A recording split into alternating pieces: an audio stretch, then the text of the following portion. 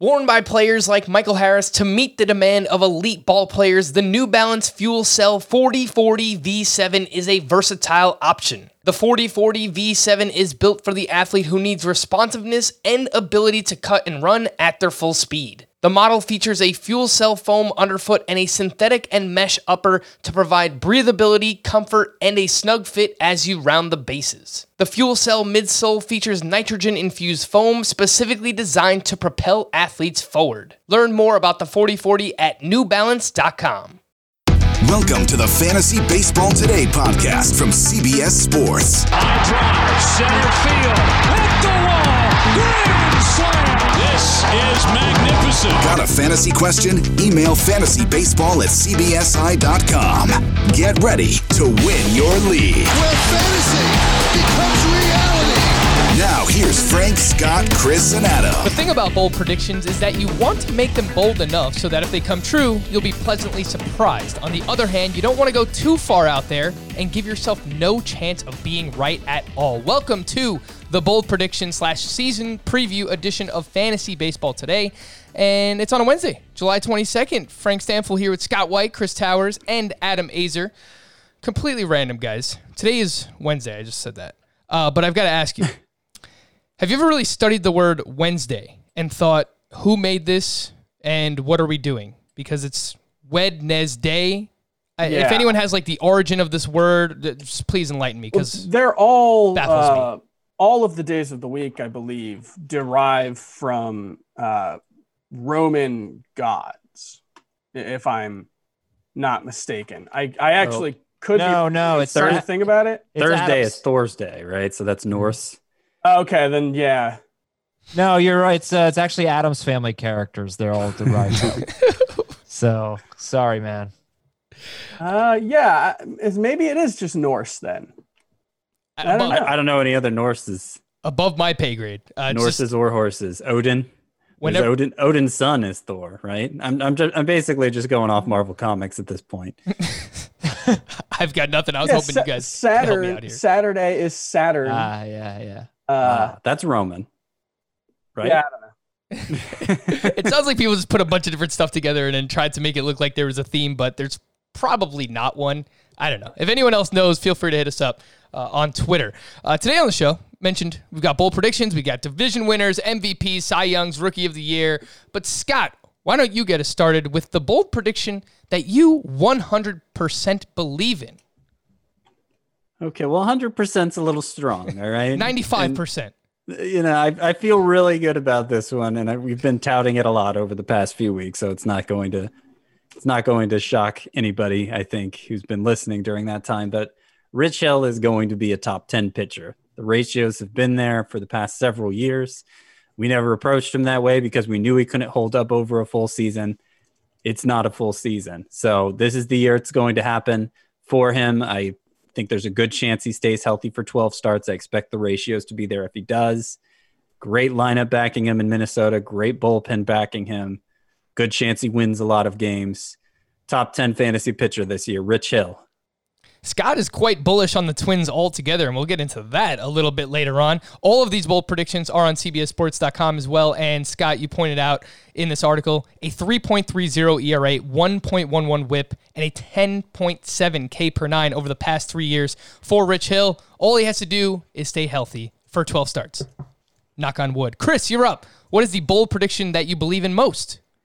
Keston Hiura will be a top 3 finisher in National League MVP voting. Keston Hiura. Oof. Some people might look at a 4.02 BABIP and say, well, he's got regression coming. And, the thing is, it's not 2010 anymore. And we know better than just to point at a high BABIP and scream regression.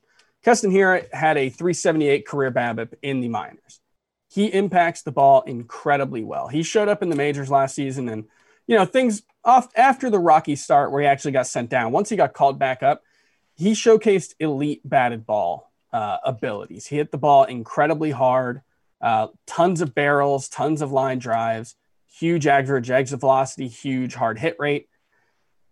If he can cut that 30% strikeout rate that he had last year in the majors to the 26% rate it was at AAA last year, he's probably a first-round fantasy option moving forward. if he can cut it to like the low 20s, like he was the rest of his minor league career, then we're talking about, is he in the discussion for the top 3 picks? That is the kind of upside we're talking about with Keston Hiura. Yeah, and the BABIP point that you make is very similar, in my opinion, to Yoan Moncada, which we've pointed out before, where these guys have had high BABIPs in the past in their minor league career. So, look, is he going to have a BABIP over 400? Probably not for Hiura, but even if that comes back a little bit, if he hits 280, that would still be great. Yeah, the true talent level BABIP is never going to be over 400. But, Yoan Moncada, I think, is like 365 for his career. Avisail Garcia is another guy who's like in the 340 range. Keston Hiura should be among the league leaders in that true BABIP talent level. That is just with how hard he hits the ball, with how well he hits the ball, and the fact that he's pretty fast. Those things all help him a lot. I could not be higher on Keston Hiura going into 2020 or for the next decade, really. Keston Hiura, am I right, Chris? Right. Oh yeah, because I am. Yeah. I like it. That's a winner. Adam, you've already given us this spicy take in the past, but remind us, what is the bold prediction that you believe in most? Robbie Ray will finish top 3 in Cy Young voting. Basically, I just feel like if he can get his control under control, he's going to be a stud. He's taken steps to improve that. There's a lot of buzz about him. So I think he's going to be a steal. I think the only thing holding him back is control. That's it. So it's a big if for him. But if he can figure it out, just 3 walks per 9, a little bit more than that, respectable. Robbie Ray is going to be awesome. Adam, would you like to tell me how many times in his career he has had 3 walks per 9 or less? Oh, I don't think ever. It's never happened. No, I just always make the Blake Snell comparison. It was a change in where he stood on the mound for Blake Snell. Scott's cell phone. Drink. He just moved over on the mound. He's changed his mechanics. He's changing the way he falls off the mound, and he's just got such good stuff. And he's so hard to hit. And he's a guy that could go to Coors Field and have a great outing. He's not even like, oh, the matchup's bad, sit Robbie Ray. It's, can he keep the ball in the strike zone? If he does, he's amazing. So, it's just one thing he has to fix. It's a tough thing, but I think he's on the way to doing it. Yes, a career 4.05 walks per 9 for Robbie Ray. But look, the strikeouts have consistently been there. The swinging strike rate, massive every single season for him. So if he can just get those walks down, like Adam mentioned, I'm a little bit more skeptical. But hey, if this move on the mound actually, helps with his control, then maybe we can actually see this happen.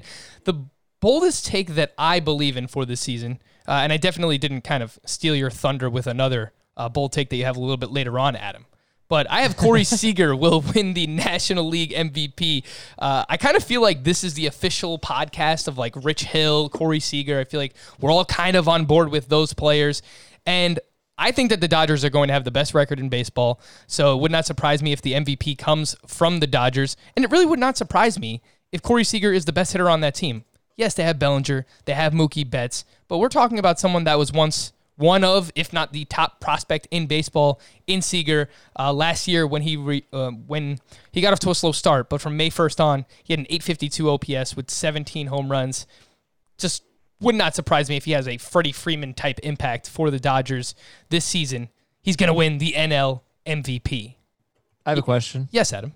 Who is the official player of this podcast? I think it might be Corey Seager. We're all quite high on him. I think it's Corey Seager for 2020. Yeah. I think if we have one hitter and one pitcher, it's Seager and Rich Hill. Unless, Adam, I haven't really heard you talk about Rich Hill. Do you like him? No, he's awesome. All right. I'm all about him. Plus, he's on the Twins. They cheat like the Astros. Everybody has their best season ever on the Twins now, so that's good. Chris, Rich Hill's kind of a Johnny-come-lately. Like, it might be some recency bias there, picking him as our pitcher, but that's fine. I like him being our pitcher because obviously I think things are going to go very well for him. So that will reflect well on us when it does. It's so hard to get us to all 4 of us to agree on a pitcher.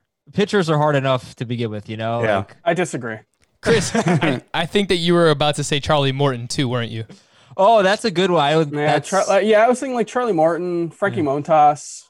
I don't know about Zach Gallen. I think he might be in the discussion. That was Frank the one. Right. Yeah. I think it's we're Gallen all and in. Hill. I just don't know if Scott's quite as high on Gallen as Frank or I. Oh, I'm pretty high. I'd rather stake my reputation on Gallen or Hill probably than Montas. Though, I'm not down on Montas or anything. Hey, opening day starter for the Oakland A's. You watch it there, Scott. News and notes. The Blue Jays, apparently, reportedly, allegedly, any other words that end in a Y that I could throw in there, will be playing their home games in PNC Park. Does this change anything for fantasy, Scott? I had this tweet from earlier that the home run park factors had PNC Park as the 25th best park for home runs and Rogers Center as the 7th best park for home runs. And that disparity was actually further for specifically right-handed batters. Yeah, so that's where it really stands out as right-handed batters. You see a few more triples at PNC Park for right-handed batters. So good news for Vlad Jr. Yeah, get ready to run, Vlad. But it's a tough place for right-handed power hitters to play. It's got that short corner in left field, but then it gets really deep basically immediately. And that wasn't Scott, by the way, since Frank asked Scott, and people always confuse Scott and Chris. I just want to clarify. Scott us on double speed. It's fine. defense. It's fine. But let me defend myself. I just want to help distinguish us for the audience. In my defense, I was not listening when Frank asked you specifically. Is that a defense? Is that a defense worthy? I'm not so sure. Scott, what do you think? Would you be downgrading any of the hitters? Would you be upgrading any of the pitchers? Apparently, you are a huge fan of Hyunjin Ryu based on where you drafted him the other night. Yeah. Not my fanship isn't quite as high as I drafted him the other night, but sure, I like Hyunjin Ryu. He's a ground ball pitcher, so it can't hurt him. This move, I'm not sure it affects things that much. Shoemaker, I don't know. I'm more worried about the right-handed hitters probably than I am feeling better about the pitchers. Like Kevin Biggio, not moving him down because he bats left-handed. The thing is, I was already the low guy on Vladimir Guerrero. I was already the low guy on Lourdes Gurriel. I know you're very high on Lourdes Gurriel, Frank, so I'm going to throw it right back to you. Does this change your what you're anticipating for Gurriel? Am I very high on Gurriel, or did you just compare our top 300s and there's some kind of crazy disparity? I feel like we've talked about. You've said Lourdes things like, "Why is Gurriel going so late?" Yeah, I mean, I like him. I don't like the fact that he's dealing with an oblique injury right now. It seems like he's going to be good for opening day. But I just think, where his lineup context alone, he's going to bat, I believe, third in that lineup. It's a pretty good spot to be, especially when we're all mostly excited about Bo Bichette and Vladimir Guerrero Jr. It seems like a pretty good spot to be in terms of fantasy. Is it a good spot to be at PNC Park? I'm not going to downgrade these guys all that much. Yes, it's not great. Obviously, it's better being in Rogers Center, but they're still going to go to Yankee Stadium. They're still going to go to Fenway. They're still going to go to Camden Yards quite frequently. So I think you downgrade them a little bit, but I don't think I'm really going to let it affect me really at all. I think for Vlad, if Vlad hits his upside, it's not going to matter what park he hits at. Yeah, that's kind of how I feel about Vlad, too. Right. Yeah, you look at, the last great right-handed Pirates hitter, and, gosh, you might have to go back to Jason Bay, unless there's someone I'm forgetting. Truly great all-around hitter. McCutchen. There you go. That's why Adam's here. That guy. I don't usually get that. Okay, so the Jason Bay comp, I think, works a little better because he left in the middle of his prime, whereas Andrew McCutchen had already started to tail off a little bit. Jason Bay wasn't really much better in Fenway than he was, and Fenway's a great park to hit. He wasn't really that much better in Fenway than he was in PNC Park. So I don't want to overstate. He did hit his career high home runs at Fenway, but it's not a death sentence. It's not, it's not like moving from Camden Yards to Petco or something like that. Hunter Dozier has tested positive for COVID. I was not saying anything. There was hidden meaning to that. I was not. We you know what? Referring to any specific player. I hope we could be the anti-Manny Machado podcast if Frank hadn't shown up. No. You know what? I take back my Corey Seager pick. I hope Manny Machado wins the MVP. It makes you all look foolish. Hunter Dozier has tested positive for COVID, and based on timetables that we've seen with other players, who knows how long he's going to be out. Adam, would you drop Hunter Dozier? He's 88% owned on CBS Sports Leagues right now. Yeah, these are always interesting questions because it just depends on how many IL spots you have. So I'd love to stash him. I think we got an email earlier today. I don't know if you saw, Frank. Like, I have Hunter Dozier, and there are these like 6 guys that I could pick up. And I said I like Dozier better than all of them. The best one on that list, I think, was Adam Eaton. So I still like Dozier a lot. Before his oblique injury last year, he was really good. I want to be patient with this and stash him in an IL spot if I can. Well, again, Adam, that's why you're the best host. That's why you're a professional broadcaster, because I have it right here in the notes. The question that we received earlier today. And Brandon asked, should I keep Dozier on my bench or drop him for one of Adam Eaton, Howie Kendrick, Austin Riley, Sam Hilliard, Dansby Swanson, or Matt Carpenter in a 12-team points league? There are a few other names, but I deemed those names not worthy. So, Scott. I guess Riley is kind of interesting, right? Would you make any of those moves, Scott? I would. I'm not sure which. They're all pretty interesting. And like Dozier, obviously if you have an open IL spot or you can't afford to wait and you can't afford to wait for him to go on the IL, he may be already, I'm not sure. But obviously stash him. There's no reason to keep that spot open. But he's not so high end that you should be afraid to drop him, especially in a 12-team points league. Like, he's pretty fringy there. Yeah. So I'd be totally cool with that. And like Eaton, if you need immediate help, that's probably who I'd turn to. If you want the upside play, I would probably go for Riley. And, you can have a quick hook there if Riley doesn't show signs of life right away. Other hitters that are owned in less than 60% of CBS leagues, if you need help in the outfield or at third base, Aaron Hicks, Yoenis Cespedes, and Gio Urshela. Chris, I know that you're a huge Franchy Cordero fan, so I've got to ask now with this COVID news item regarding Hunter Dozier, any interest in Franchy Cordero? Probably more so in a deeper league. And I think Chris is frozen, but this is a great face. Oh boy, this is a great face that he's frozen on because it looks like he's just thinking for a really long time about Franchy Cordero. I thought he was gonna be like, no. But he's just frozen in time. Well, while you're thinking about Franchy Cordero, by the way, one of the things I'm very interested to see is it'll be on Saturday, James Paxton against the Nationals, and will Adam Eaton be in the lineup against a lefty? And I think Sunday is probably going to be Jay Happ, right? So I'm not sure about that. Yeah, I would think so because Tanaka's out. Yep. So I want to see if Eaton plays against lefties. I'm not convinced that he will. That's one of the platoon things I want to see at the beginning of the season. They have a pretty good bench. If they didn't have a DH, I'd be pretty convinced that he wasn't going to play against lefties. But they could put Michael Taylor in. He missed a lot of time last year. They have his Drupal Cabrera. They could play against lefties. Obviously, he can play the outfield, but they can move some pieces around. So that's one thing to keep an eye on with Adam Eaton. If Eaton plays every day, he might end up actually being a pretty underrated player. I think getting Taylor in the lineup. Yeah, I mean, they have options there, like you said. We know Eric Thames is probably coming out against lefties. So that could get Taylor in. They move Howie Kendrick from DH to first base. And that's one way to do it. So I'm actually not... You've brought this up every time we've talked about Eaton. I'm not saying he'll never sit against a lefty, but I think it'll be pretty rare. Chris, okay, well, yeah, I'd like to see. Chris, you're back. Your face was frozen before, and it looked like you were just thinking about the question that I asked you regarding Franchy Cordero. So do you have any quick thoughts? Are you interested in Franchy Cordero based on Hunter Dozier being out?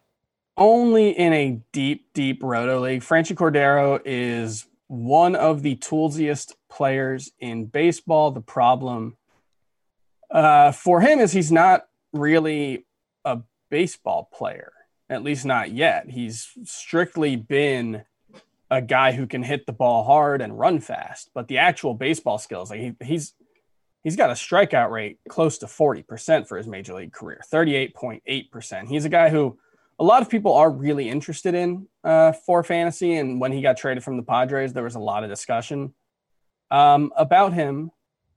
I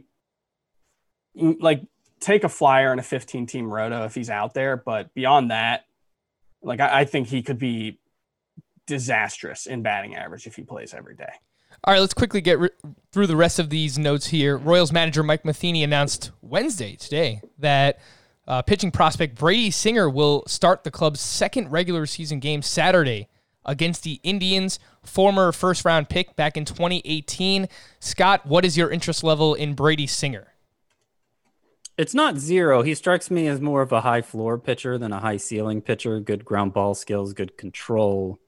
Not an amazing strikeout rate down at Double-A and making a big leap, obviously.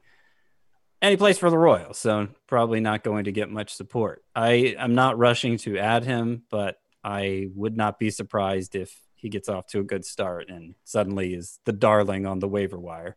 It sounds a little like Mike Soroka there, the profile at least. So doesn't have the prospect. Well, I guess he does have the prospect pedigree, but we'll see. We'll see if he can make it happen. Very surprising. Doesn't have a single start above Double-A. Again, that's Brady Singer. According to WEEI's Lou Merloni, the Dodgers are closing in on a long-term contract extension with Mookie Betts. Apparently will be somewhere in the 10-plus years, carrying a value of $350 to $400 million. Again, that is Mookie Betts. Yeah, that's done, it sounds like. Yeah. John Hammond's reported 12-year extension, about $350 million, including this year's like $28 million or whatever it is. Adam, if you own Mookie Betts in a dynasty league, this move makes you feel blank. Feel pretty good because they're going to have a good lineup for a long time, and he's going to bat leadoff, you'd think, for a long time, but he's been a much better hitter, I think, at Fenway Park. His batting average is much higher.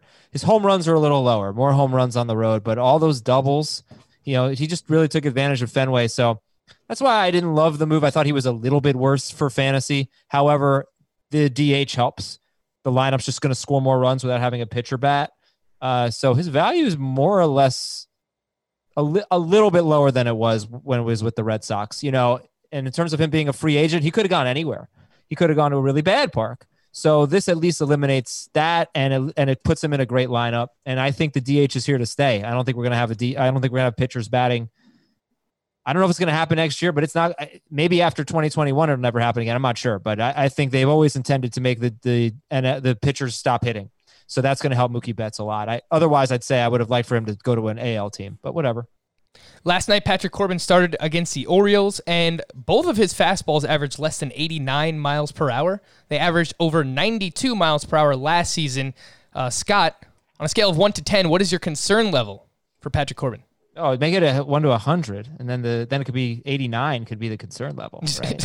Right there at the miles per hour. You could just do 8.9. No, it's not the same. That would not be my concern level if it was 1 to 100. It would be less than that. It would be closer to like 50.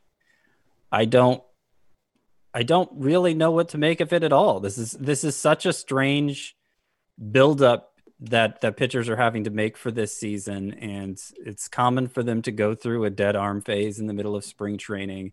We don't know if he was throwing 100%, considering it was a practice game. The adrenaline level probably wasn't there. He needs fans. Those aren't going to happen. They amp him up. Yeah, honestly, I don't know. Like if that's actually a good question, because there are certain variables we won't know until we get to the regular season. Like, will the adrenaline level be the same for every pitcher without fans there? Will they just be able to turn it on after if they are going through a dead arm period, they're not going to have time to get out of it like they would in spring training. So I don't know. I don't feel like I can answer it with confidence. So I'm kind of just tuning this stuff out right now, unless there's a specific health concern attached to it. I would be more concerned about Mike Foltynewicz, who was topping out at like 90 yesterday. And he usually topped out at 91.4 last night. 96, 97 is where he usually is. But the same things apply. It's a bigger gap in velocity. Also, the investment level is much lower. So you're drafting Foltynewicz kind of halfway, expecting he's not going to work out. But this it's not encouraging. I don't want to rush to the conclusion that it means these pitchers are screwed, though, because we have there comes a point every spring where we get low velocity readings on pitchers, and there's this mild freak out, and then it ends up being nothing at all. So Yeah, and not go too Corbin's is within the realm of normal. Like, he has had stretches in his career, particularly about a month into the 2018 season when he was having his big breakout that first month. I kind of started freaking out because his velocity had really cratered. It was basically the only stretch of his career where he's averaged below 90 miles per hour with his fastball. And you're looking at a stretch from May 3rd to June 22nd in 2018, where he basically averaged below 90 miles per hour. And that's the only stretch of his career. He did have a 3.90 ERA, which is not what you want, but he still had a great whip. It was like 1.17. He still had 74 strikeouts in 60 innings, still went 60 innings over 10 starts. I just, like, this is the kind of thing that happens sometimes, is you'll have a pitcher occasionally throw a couple miles per hour below their average. And that's not really a reason to be concerned in Corbin's case. Like, we've seen him pitch effectively at this range. If you were worried about Wilson Ramos, he is DHing today for the Mets intra-squad game, so it looks like he'll be ready for opening day on Friday. And if you weren't worried... Yes, Adam? Who's DHing for the Mets on Friday? Cespedes. When is Cespedes? Yeah, what's going to happen to J.D. Davis? They going to put him in the field? I guess. The butcher out there in left field. Have to see what happens. That's where I'm telling you, man, Cespedes is trouble for JD Davis. He could be trouble for JD Davis. Wait, never mind. I'm confused how you made that connection. JD Davis is not a good fielder. We want him to play DH. Get that. Cespedes is going to DH. Oh yeah, no, we always knew one of them was going to DH, and I don't think either would be a great fielder in left. Like, who is the good fielder? Marisnik, I don't know. It's not Jake Dominic Marisnik. Smith. They tried him the other day. Yikes. No, I think JD Davis is going to. He and Cespedes are going to trade off, and probably Davis will play more left and some third. All right, I hope so. I hope. Yeah. We all hope so, for JD Davis's sake. If you weren't worried about Marcus Stroman, maybe you should be, because he's dealing with calf tightness. He is day-to-day, and manager Luis Rojas does not know if Stroman will be ready to go the first time through the rotation. So keep that in mind when setting your lineups for this weekend. I will just point out, you probably don't want to start Marcus Stroman for a couple weeks anyway. He opens the season with the Braves, Red Sox, and Nationals on his schedule. I did a piece on CBS Sports Fantasy yesterday, where I looked at like some projected pitcher schedules, especially focusing on the early season, and Stroman has one of the toughest to start the season. However, he does have 3 of his next 4 after that stretch against the Marlins. So it might be a good buy low opportunity. I thought about that with Aaron Nola, why I like Luis Castillo so much better than Aaron Nola. There aren't going to be that many breathers for Nola. You know, I mean, if he's facing the AL East, he's facing Yankees, Red Sox, Blue Jays might have a good lineup. I don't know. The Rays are not bad. And then the Mets have a good lineup. The Braves have a very good lineup. The Nationals can hit. I don't know. I don't love NL East pitchers this year, I guess is what I'm trying to say. Like, what's interesting, Scherzer and Scherzer. It's interesting because I did this exercise yesterday, and I went through every team and tried to kind of plot out what their rotation would look like when guys would face certain teams. And it was interesting. Jack Flaherty actually had one of the toughest projected schedules. Really? But I don't think that was the case for Luis Castillo. Now he's got Detroit, the Cubs, the Indians, and then the Brewers at home. That's kind of middling in terms of toughness. So it'll depend on how the season plays out. It shouldn't be a big differentiator one way or the other. There's a certain talent level where I don't worry about the matchup so much. Like Jacob deGrom has a really tough schedule to open the season. I think he plays the Mets or Yankees like 3 times in his first 7 starts or something if he stays on schedule. Who cares? No, I don't. It's Jacob deGrom. Yeah. Bold predictions. Let's get back to these bad boys. Scott, give us your other 3 bold predictions that are currently live on CBS Sports. I think I've voiced all of these at some point on the podcast, so consistent listeners, again, you're not going to fall out of your chair, but they're still pretty bold, all right? Nick Castellanos will outperform Nolan Arenado and JD Martinez. Yeah, that's pretty bold. Yeah, it's pretty bold. That is. Corey Knebel will have more saves than Josh Hader. Austin Riley will lead the Braves in home runs. So does that make, and we spoke about Riley a little bit earlier on, Scott, but I mean, if that were to happen, obviously you're giving this a certain probability of happening, but that to me means that he should probably be a must-own player, even in a points league. Well, Frank, that's not exactly the way bold predictions work. Not exactly. I mean, you have a level of confidence in him to make that kind of bold claim, no? I knew Scott was going to say that. Look, all of these bold predictions, I think they're enough in the realm of possibility that I want some level of investment in these players. I think it's less than 50% and probably less than that for all of them. I mean, Nick Castellanos, I say he'll outperform Nolan Arenado and JD Martinez. If he's anywhere in the vicinity, that's kind of a win. You know, that's kind of how that works. No, you gotta nail it. Riley, I think he's must own in a roto league. I'll say that 5 outfielder roto league, just late round power source. I'll call him must own there. Points league with all the strikeouts and the smaller rosters, maybe not so much, but he could become that. I mean, it's a thing. I would say this like about Carter Kieboom too. Two high upside players who are available very late. People just decided they're no good for some reason. We should know pretty early on if Riley and Kieboom are going to be an asset in fantasy this year. And if they're not, if they're doing nothing after 2 weeks in a 9-week season, you can probably move on. Castellanos, I will just note that I was in an industry auction last night. I feel so snobby when I say that. But Nick Castellanos went for $25 in this auction last night. That was the same price as Xander Bogaerts. So Castellanos is very popular, not just here on this show, but very popular around the industry, and for good reason. Scott has pointed out many times that, his fly balls would basically just die in Comerica, and that should help his chances of being awesome in Great American Ballpark. Chris, give me 3 other bold predictions that you have. Charlie Morton is the best pitcher in the American League. Oof. You go through ADP, and here's who else is in the American League. Garrett Cole, well, he's pitching for a new team. Don't know how that's going to go. Yankees have had some weird results with guys that they've acquired, and it's a really hard place for a fly ball pitcher to pitch. Justin Verlander coming off groin surgery and a strained lat and being 37 years old. Shane Bieber has some of the worst quality of contact stats of any pitcher in baseball. Mike Clevenger has his own injury issues, and he's really only pitched, at that ace level for that one partial season in 2019.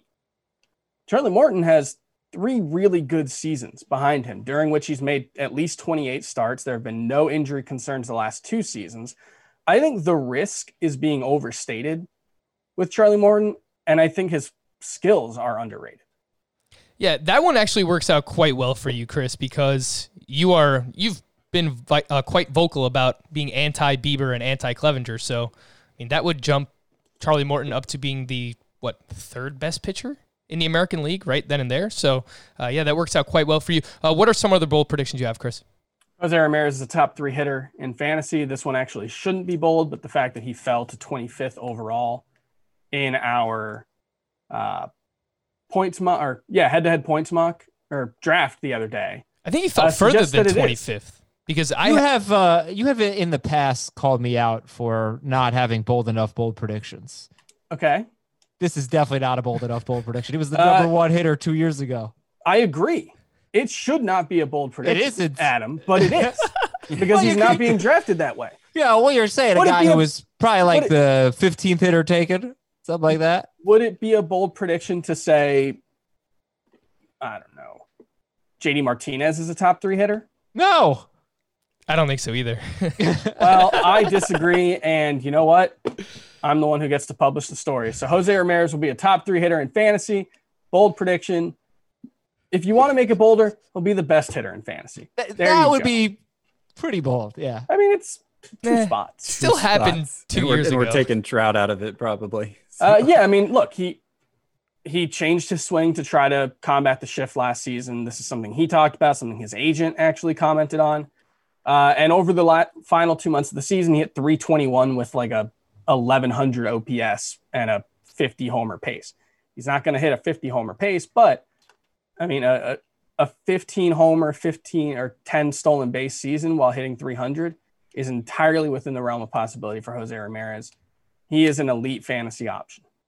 He actually went 28th overall in that draft we did the other day, Chris. So further proving your point. Kind of with Adam on this one. I'm sorry. I don't think it's bold enough. All right, you want bold predictions? We're going to go to Mr. Adam Azer himself, because if he's going to call other people out for their bold predictions, he better have some great ones himself. Don't set the bar too high. My last one's really not that bold. The first two I think are pretty bold. Carlos Correa wins AL MVP. Yoan Moncada is a top 10 hitter in Roto. Chris Paddock is better than Steven Strasburg. What do you guys think? Bold? The first two are pretty bold. Wow. They're all bold. You chose Correa to win the AL MVP, Adam. Wow. It sounds a lot like Corey Seager winning the NL MVP. Okay, well, yeah, but I actually don't think that. I don't think the best of Corey Seager is quite MVP level. Whereas I do think the best of Correa is. I just think he could have a monster year. I think I've said enough about Correa. If we're going to quibble with saying that the 15th hitter drafted is going to be better than the third is not a bold take, then there's no way that the 18th pitcher drafted being better than the 6th pitcher drafted can be a bold take. I agree. That was not so bold. And like half of Steven Strasburg's career, he's a huge disappointment. But Chris Paddock has never been better than Steven Strasburg, whereas Jose Ramirez, literally 2018, was the best hitter in fantasy. I agree. That's the point, Adam. Everyone's forgetting how good Jose Ramirez was. All right. I don't know. Yeah. Okay. Well, those are my predictions, Frank. I've got bold predictions. Here we go. Joe Musgrove, stop me if you've heard the name before, will be a top 20 starting pitcher this year. I don't know how he's going to get there. He might only win, 3 or 4 games with the Pittsburgh offense backing him. But I am counting on the ERA and the whip and the strikeouts being great for Big Joe. Look, I've come this far. I'm not going to stop now. Franmil Reyes will lead baseball in home runs. This might be, not that bold either. But that's bold. Yeah, I mean, he's going he around was 15 behind the leader last year. So what do you think? Is that bold enough, That's Chris? bold. Yeah, It's the exact number of spots Jose Ramirez is behind where I said he would finish. So I knew you were going to say that. Yep. Franmil Reyes, he impacts the ball basically as hard as anybody. His average exit velocity is behind only Aaron Judge, Miguel Sano, and Nelson Cruz. Last season, he's just got to raise that launch angle a little bit. And then probably the boldest of them all, Miguel Sano will outperform Pete Alonso this season. I just think if Sano could stay healthy, if they play the same number of games, I just don't know the difference between Sano and Pete Alonso, and Sano is going 70 to 80 picks later in drafts. So a full season pace last year, he was on pace for 52 home runs. Pete Alonso hit 53. I don't think it's out of the realm of possibility. But will Chris Davis outperform Pete Alonso? Yes, he will outperform both of them. To answer your question, Scott. Now that's a bold take. I mean, Chris Davis has been one of the worst hitters in baseball for the last couple of years. I pushed him into a bolder take. Yeah, I don't actually believe that with Chris Davis, by the way. But you are further proving your point that, yes, in our mock draft, I should have taken Miguel Sano over Chris Davis, Scott. Adam, yesterday we were talking a little bit about cover songs. So I did way too much research than I should have last night.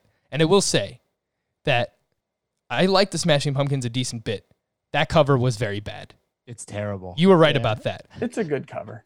It's not. The Limp Bizkit cover, I actually thought was serviceable. Chris, I'm sorry. Behind Blue Eye. Well, Chris is leaving. And then Evan Stanek sent this in earlier today. He said Puddle of Mud attempting to cover About a Girl by Nirvana is very bad. And I agree. That one was all-time. It's bad right from first note. It's like trying to cover the Beatles. Just don't do it. I mean, there's plenty of good Beatles. The Beatles are easy to cover. A lot of songs are easy to cover for the Beatles. Nirvana, very few people can sing like Kurt Cobain, and especially that song About a Girl. I mean, the Puddle of Mud singer is just straining so hard you could see it on his face. It's really the struggle is real. Uncomfortable. I felt bad watching it. Yeah, me too. I did some research myself, and I found that Madonna's rendition of American Pie is one of the worst things that I've ever heard. That sounds really bad. It's very bad. It's not. Yeah. By the way, the Blue Jays are considering Baltimore as a potential home site as well. All right, let's go, Vlad. Or be nice. they have no home park. You were making fun of Manny Machado saying, the whole Petco to Camden. Well, you know what? I think, honestly, Camden's probably better than Rogers Center, if we're being honest. Yeah, it is. Yeah, so, all right, let's see what happens there. Disregard everything we said regarding PNC Park. This is kind of a fluid situation, so let's see what happened. Adam, I know you got to skip out here a little bit. You got some FFT to oblige you. Why don't you give us your season predictions, some of your picks for MVP, Cy Young, Rookie of the Year. Who do you have winning the World Series? Okay, wait. I thought they were in the article, so I have to They're in a bring them different up. article. They're in the different article, Adam. Split Come them on. up. I'm supposed to read 2 articles a day? Are Going you for kidding? them clicks. All right, here we go. I got the Yankees in the East, Twins in the Central, Surprise. the Astros in the West. Yeah, very creative. The Rays and the Cleveland Indians to win the wild card. Just Cleveland to win the wild card. Okay, those are my 5 AL playoff teams. I have the Braves. I took the Cardinals. The Central is fun, wide open. I don't really believe in the Cardinals, but I'm not ready to go for the Reds yet. So I'm going to Cardinals, Dodgers in the West. I have the Diamondbacks and the Brewers. Nobody seems to like the Brewers. I have the Brewers winning a wild card spot. Yankees over the Braves. Sorry, Scott, for the World Series. Yankees over the Braves. The Yankees are incredible. They are so good. It is hard to believe how good they are. I cannot wait to watch them beginning tomorrow. Carlos Correa, MVP. Garrett Cole, Cy Young. Lewis Robert, Rookie of the Year. Ronald Acuna, MVP. Jack Flaherty, Cy Young. Shogo Akiyama, NL Rookie of the Year. I really did not know who to put for NL Rookie of the Year, so I had to go to our CBS Sports page and see who our baseball writers were picking, and that's how I came up with Shogo Akiyama. Well, you could have just been like the rest of us, Adam, and chose Mitch Keller. Yeah, just take the free space on the board, Adam. I actually Probably think should have done that. Akiyama's a good call. I didn't even think of him because, he's a 30-something rookie, 30-something-year-old. But yeah, leadoff hitter for what should be a great lineup. Could go well for him. Yeah, it's not bad. Not bad there, Adam. All right, so see you tomorrow, Adam. Thanks for joining us. Adieu. Thank you, guys. See you tomorrow. Thanks See you for later. being here. All right, when we come back, we will give out our season predictions. Me, Scott, and Chris. We'll do that here on Fantasy Baseball Today. Live Nation presents Concert Week. From now through May 14th, get $25 tickets to over 5,000 summer shows. That's up to 75% off a summer full of your favorite artists like 21 Savage, Alanis Morissette, Cage the Elephant, Janet Jackson, Meghan Trainor, Peso Pluma, Sean Paul, Sum 41, and many more for way less. Grab your tickets now through May 14th to see all of the artists you love all summer long for just $25 each. Visit livenation.com/Concert Week to buy now. That's livenation.com/Concert Week to buy now. The all-new Hyundai 2024 Santa Fe is equipped with everything you need to break free from the dull work week and embark on an adventurous weekend with your family. The all-new Hyundai Santa Fe's features like available H-Track all-wheel drive, standard third-row seating, available dual wireless charging pads. Nothing beats a weekend away with the family in the great outdoors, whether it's camping, hiking, river rafting, or anything in between. With third-row seating, nobody is left out. The entire family can experience the thrill together, and nobody wants a dead phone. Available dual wireless charging pads make it so nobody gets stuck, and we can check our fantasy baseball teams together. Learn more about the all-new Hyundai Santa Fe at HyundaiUSA.com. Call 562-314-4603 for complete details. Welcome back to Fantasy Baseball Today. Quickly promote a few things. Join our Fantasy Baseball Today Facebook group. Why wouldn't you? All right. I mean, it's a lot of fun. There's a lot of smart guys and gals participating, answering questions, interacting. Scott does a Q&A on there, and it's a lot of fun. So make sure to join our Facebook group. That's facebook.com/groups/fantasy baseball today. And just a quick reminder that you can find us on all of your favorite podcast platforms, including Spotify and Stitcher. We have a few pretty useful playlists on Spotify specifically if you want to seek those out. All right, season predictions. I didn't allow Adam to make this prediction, so apologies, Adam, if you're listening. But we also included in this article our waiver wire pickup of the year. So, Scott, why don't you let us know? Who do you think could be this year's waiver wire ad, the person who will help people most? Yeah, I wasn't exactly sure what route to go with this question. I wanted to pick somebody who wasn't already on our radar. So I went with Brendan Rodgers of the Rockies, who will make the opening day roster, is my understanding. And former 3rd overall pick, top prospect, got set back last year by, I think it was a torn labrum in his shoulder after getting called up. And I could see him, forcing his way into being the everyday second baseman and being the exciting young Rockies hitter who actually does take off, even though he's the one nobody's drafting. So Brendan Rodgers is my pick for this. Yeah, and look, people are listening to us because Corbin Burns' ownership percentage continues to climb, but it's still only 31%. And to be fair, when I sent these responses to Chris, he was not named a part of the rotation, and now he is. So it's a little bit less exciting, but he's still just not owned in enough leagues. So Corbin Burns, for me, I think that he can be a league winner, and you could still pick him up in many leagues right now. Chris, who do you think can be the waiver wire add for this season? Yeah, I'm going to go off the board. Those are good ones, big names. People know about them. I'm going to give some love to Edward Olivares, who seems almost certain to make the Padres roster and might actually be in the everyday lineup. Josh Naylor is on the bubble for the roster as a whole. He's kind of penciled in as the DH right now. Edward Olivares is not one of the top prospects in this organization, but that's hardly his fault. This is one of the best organizations in baseball. He hit 283 with 18 homers and 35 steals at AA last season. Makes good enough contact, may not be, a high average guy, but may not hurt you there. And if he plays every day in a corner outfield spot with Will Myers playing DH, that might be the best lineup that the Padres can put out there. And if that's the case, I mean, you look at how excited we get about anyone with the potential for 20 homers and 20 steals in a full season, let alone, 20 homers and maybe 35 to 40 steals over a full season. Edward Olivares has a great profile for fantasy. He's not someone that anybody's really talking about for fantasy. But I love him as a late round pick in a roto league. I love him as a waiver wire add to start the season. And if he gets into the lineup, I think he can be I think he could eventually be a must start fantasy option. He sounds like somebody they've been raving about in camp too. Like all the Padres beat writers have been.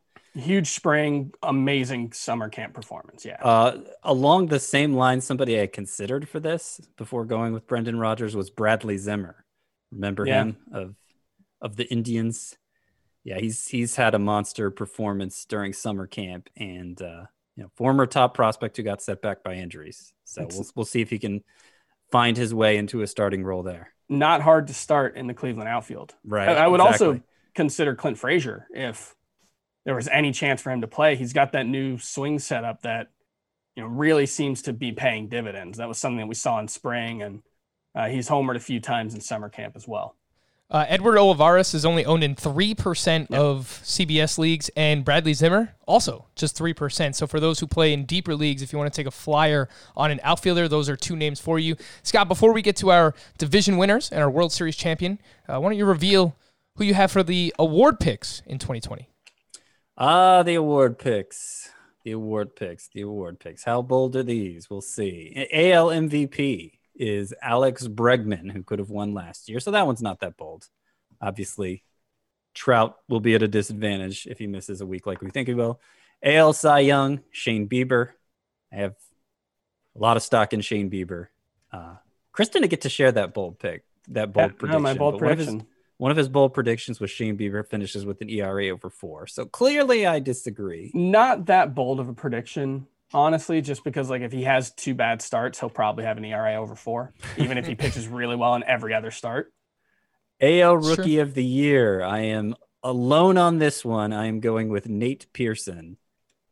Last year, I had a hunch Pete Alonso would be the NL MVP, NL Rookie of the Year at this time. But I went with the consensus pick instead because I didn't want to look like a fool. And look what happened. Pete Alonso won NL MVP. So I'm going Rookie of the Year. So I'm going with my gut this time, picking Nate Pearson for AL Rookie of the Year. He was not that impressive last night. No, he wasn't. But the stuff especially was not what where you want it to be. It was there early. Let's consider the body of work here for Nate Pearson. NL MVP. Headline grabber today, Mookie Betts. Obviously not going out on a big limb there, but I think he has a good chance of leading the league in WAR, and that's usually what it takes to win MVP these days. Chris Paddock as my NL Cy Young. That's probably the boldest of these picks, and kind of piggybacking Adam's pick of Paddock having a better year than Strasburg, I guess. And look, I haven't been that aggressively drafting Paddock, but I could see it playing out this way just because like there's no restrictions on his workload now. He's somebody who throws a lot of strikes, so I could see him pitching deep into games, racking up strikeouts. I could see him taking that kind of big step forward. I could also see him just standing still. But I wanted a bold pick here for my awards, and that's the bold one I'm going with. Chris Paddock for NL Cy Young, and then NL Rookie of the Year is Mitch Keller. Chris, any bold calls for your award predictions? Well, yeah. I mean, first off, I want to state that the four of us have picked 3 Astros to win, or 2 Astros in 3 of our picks for AL MVP. And apparently we've forgotten that back in January, basically the consensus was there was no way the Astros would be able to overcome the vitriol hurled their way to get the votes they need for awards. But water under the bridge. AL MVP, a little guy you might have heard of named Mike Trout. Mike Trout should be the default pick unless there is an extremely compelling reason for him not to be your pick. And I don't think he might miss 5 or 6. What? His wife giving birth? Yeah, I don't think him potentially missing 5 or 6 games will impact his MVP odds. That is not really a thing that hurts you all that much in MVP voting. He won MVP in the American League last year while missing, 20 games? Right. And that was with the Angels missing the playoffs, whereas I think the Angels will make the playoffs and are a dark horse World Series contender. Charlie Morton, American League Cy Young, I already said it. He will be the best pitcher in the American League. Luis Robert, AL Rookie of the Year, sort of kind of the free space on the board, I guess. NL MVP, Mookie Betts. I'm with Scott on that one. NL Cy Young, Jacob deGrom. One of the, I think, half dozen pitchers who could make 14 starts this season, which could really give him a boost if he pitches like he normally does. Mitch Keller, NL Rookie of the Year. Love, love, love Mitch Keller. Just stay healthy, Jacob deGrom. I think that's probably all he needs to do to at least finish top 3 in Cy Young voting. So let's see what happens with Jacob deGrom. For me, I also have Alex Bregman as my MVP. Scott did not get bold with the AL Cy Young, admittedly. Going with the homer pick. Garrett Cole for me. Rookie of the Year, free space. Luis Robert. We have 1 draft left tonight. Can I overcome my FOMO of Luis Robert? I mean, you have to. You're right. I have to. It is OBP though, which maybe that'll push him down the board a little bit. I would love to get him. Participants are listening now. They're not going to let this happen. I would love to get him. So let's see what happens tonight. You've heard it here first, folks, in the For the People League. Frank will pay any cost to draft Luis Robert. Any cost.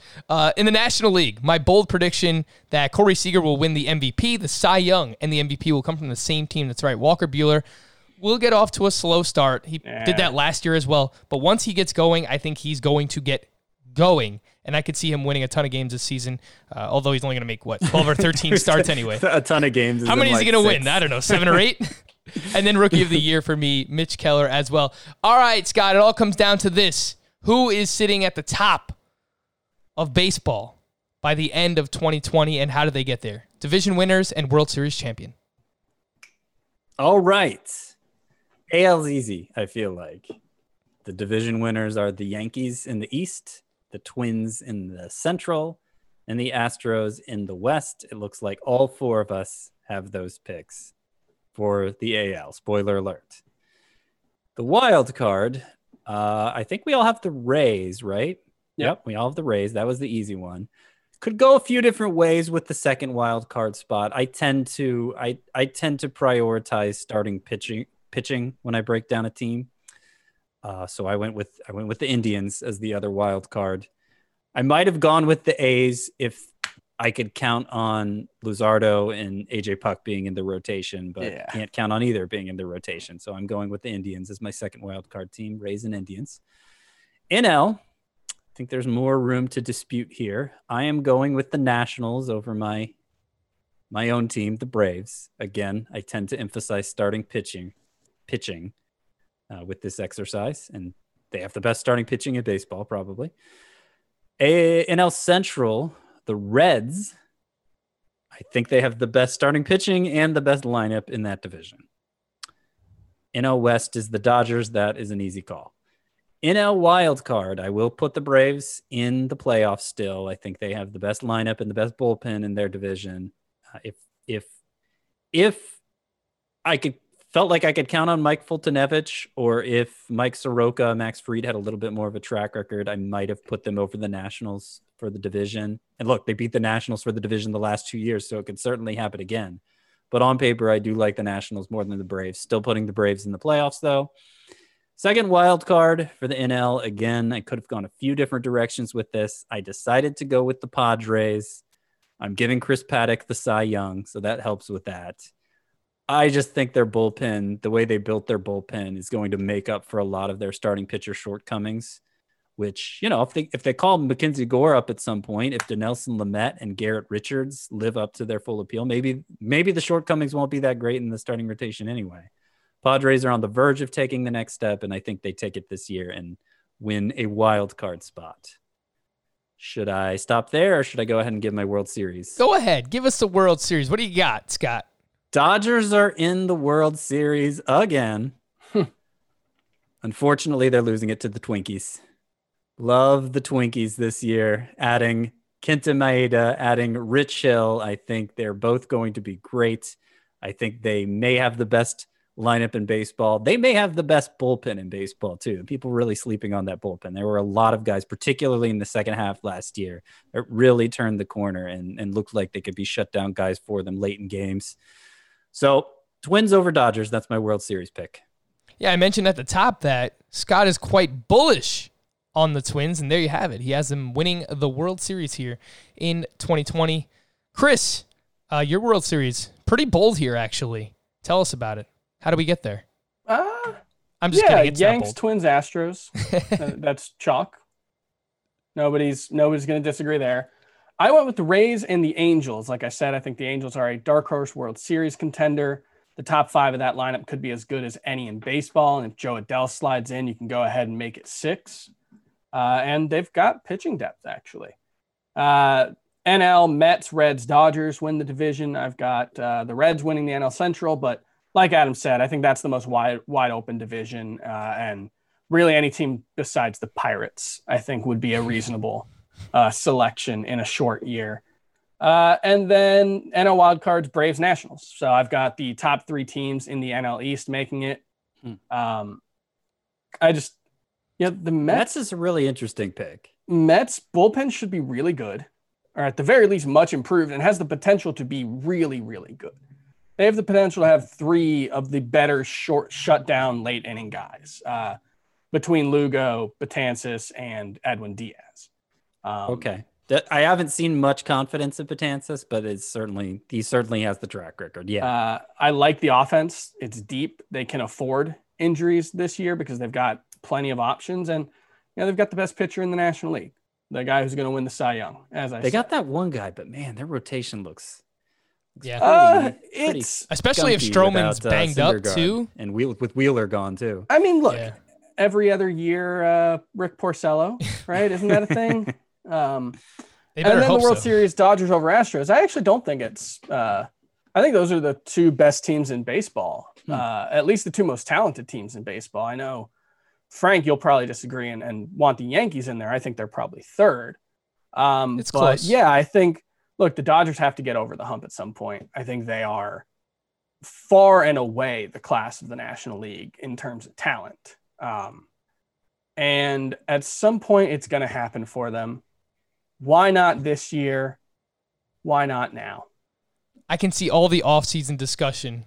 As soon as the Dodgers hoist the trophy, they are the champions, and everyone starts saying, well, they finally did it the year that it has an asterisk next to it because it's a shortened season. Not that I think that there should be, and it's not fair, but that's probably what's going to happen. Look, the playoffs are going to be the normal length, and the Dodgers have been the best regular season team in baseball for like 6 years in a row. So at some point, you can't just write it off as an asterisk. Body of work. Hopefully, they'll still be playing into the postseason the way that they normally would in the regular season. Although if the Astros and Yankees win the World Series, there's definitely an asterisk. Oh, right. Oh, well, thanks, Chris. Same thing, I guess, if the Marlins win it. The Yankees. Yeah. Yes. Things go that. Something went 100% terribly agree wrong with that. if the Marlins win the World Series. For me, I got chalk in the AL as well. Yankees, Twins, Astros. I have the Rays. I believe we all have Yankees, Twins, Astros, Rays. Yeah, we And only then differ on that fifth team. We differ on that second wild card team, and I have the White Sox. So that's kind of my bold call here. Some question marks about the pitching. I think the bullpen could be improved. I really, really like the lineup. There's no surprise about that. I love Jose Abreu, love Eloy Jimenez, big fan of Yohan Moncada. So I like the lineup. The pitching just has to come through for the White Sox. I think they can make a wild card push. In the National League, the Nationals, the Reds, and the Dodgers. So I am on board with the Reds as well. And then in the wild card, I have the Braves. I didn't feel great about choosing the Cardinals here. It seems like they always find a way. Like, I'm not a big Cardinals guy. I don't think our lineup's Cardinals great. Devil Magic. Yeah. Hopefully they, call Dylan Carlson up sooner rather than later. I think that could help the lineup, but they always find a way. I think the pitching will be decent enough. The bullpen, they'll piece it together like they always do. And they're going to do it with Paul Goldschmidt as a bust. That's right. Exactly. And then my World Series, it's kind of a chalky pick too. I have Dodgers and Yankees in the World Series. I have the Dodgers over the Yankees. The Dodgers win it on the back of my National League MVP and Cy Young, Walker Buehler, and Corey Seager. All right, gentlemen, there you go. Happy opening day eve. When we are back tomorrow, it will be the day that baseball returns. And I am pumped. I am very excited. We're going to have a full slate of action on Friday as well. So tomorrow on the show, we're really going to prep you for over the weekend, the 4-game slate, the 11-game slate. If you play in a head-to-head league, please play 11 games in your first week. If you play Roto, that's fine. Just set your lineup for the weekend. That's how it should be. But if you play in head-to-head, make it an 11-day week. We'll help you prep for that tomorrow on the show. For Scott and Chris, I am Frank. Thank you all for listening and watching on the Fantasy Baseball Today YouTube channel. We'll be back again tomorrow. Bye-bye.